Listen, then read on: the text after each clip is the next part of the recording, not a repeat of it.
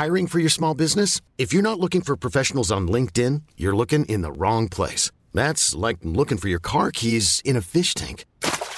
LinkedIn helps you hire professionals you can't find anywhere else, even those who aren't actively searching for a new job but might be open to the perfect role. In a given month, over 70% of LinkedIn users don't even visit other leading job sites. So start looking in the right place. With LinkedIn, you can hire professionals like a professional. Post your free job on linkedin.com/achieve today.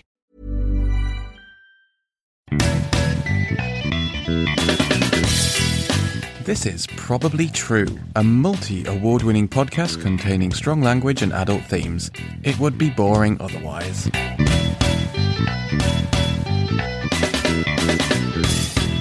I went on a date with a boy last night. Well, I say a date.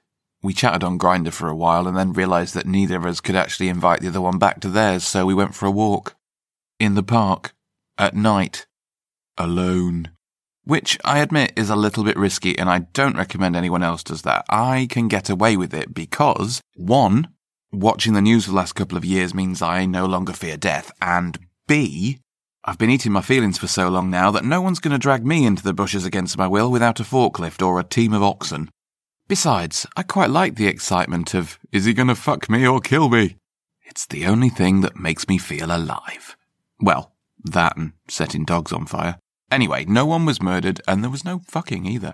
Well, there might have been. There was certainly a couple of shadowy figures on the swings in the other side of the park, but it was really dark, so I couldn't see what they were doing. At least, not until my night vision goggles arrive. So we were walking round and chatting and generally flirting and getting to know each other. After a while, it got to that awkward moment where it was time for a bit of a kiss.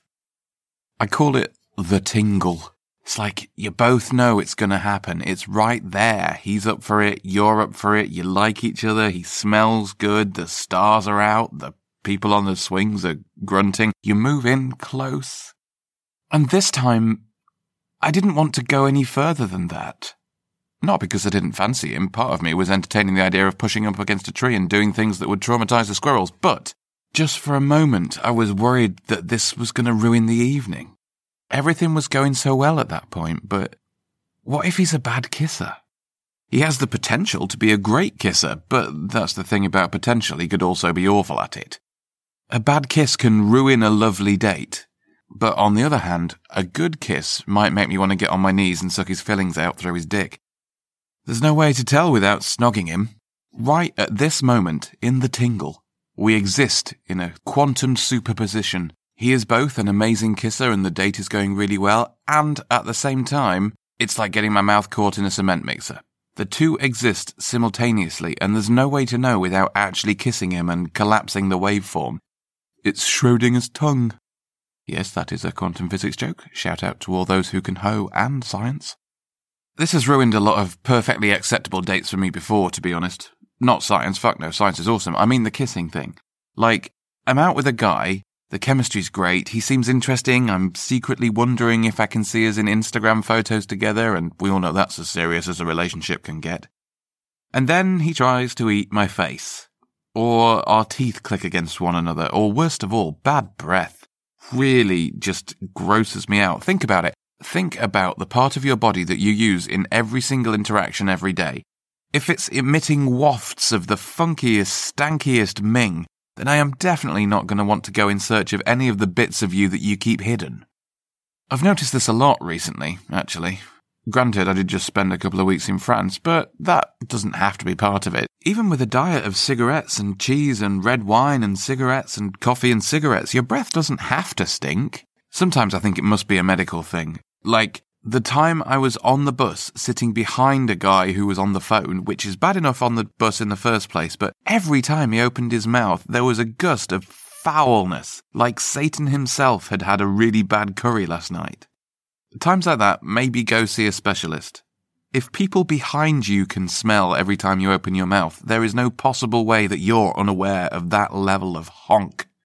And even if it's not a medical thing, even if you're a member of the Cat's Arse Tasting Society, mouthwash is a thing. Use it twice a day. Everyone, do this!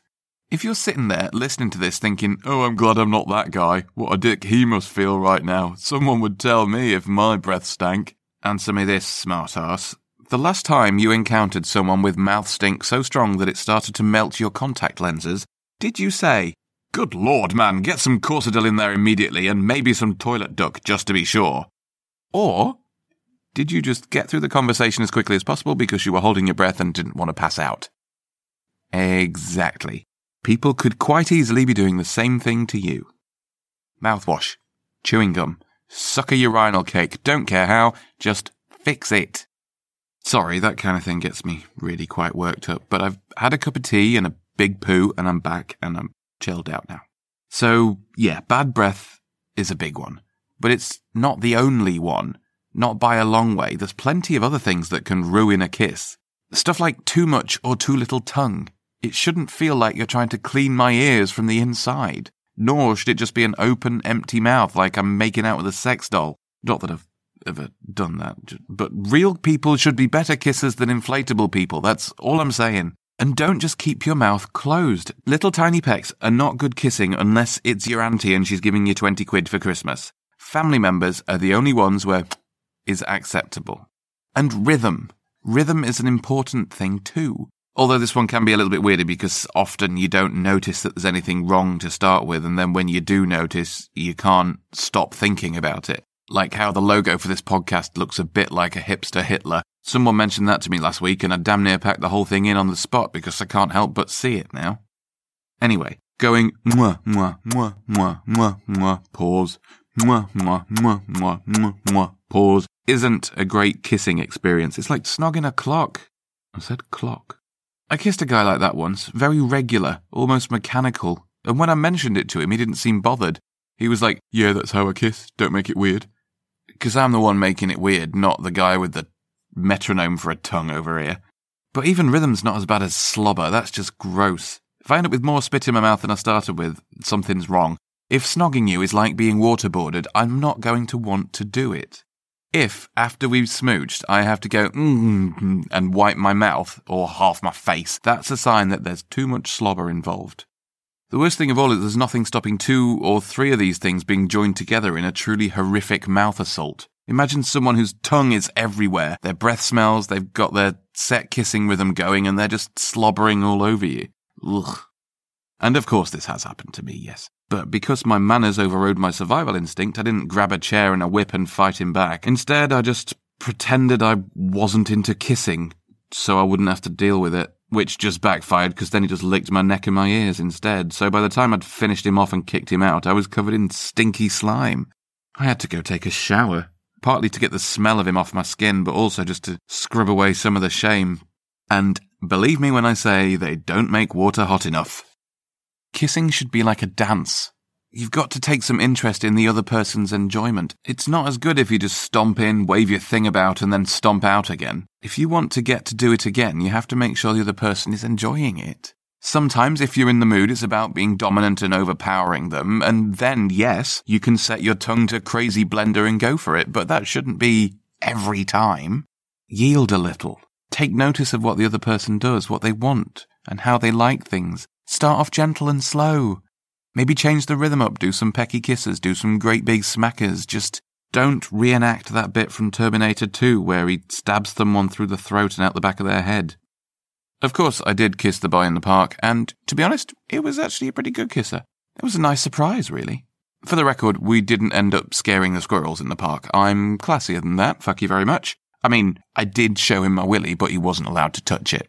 That's how classy I am. Also, I'd had 3 wanks already that day and I was kind of sore. This was Probably True, the multi-award-winning podcast series written and produced by me, the multi-award-winning Scott Flashheart. This and every other episode of Probably True is available on Spotify, iTunes, and your favourite podcatcher, as well as probablytruepodcast.com, where you'll find links, transcripts of every episode, and all the good stuff. If you like what you've heard, please share it with your friends, leave a positive review, and donate to the Probably True Patreon if you'd like some extra content. If you didn't like it, you can find me on Twitter as UnlikelyLad, or by searching for Probably True Podcast on Facebook. Come at me, bro.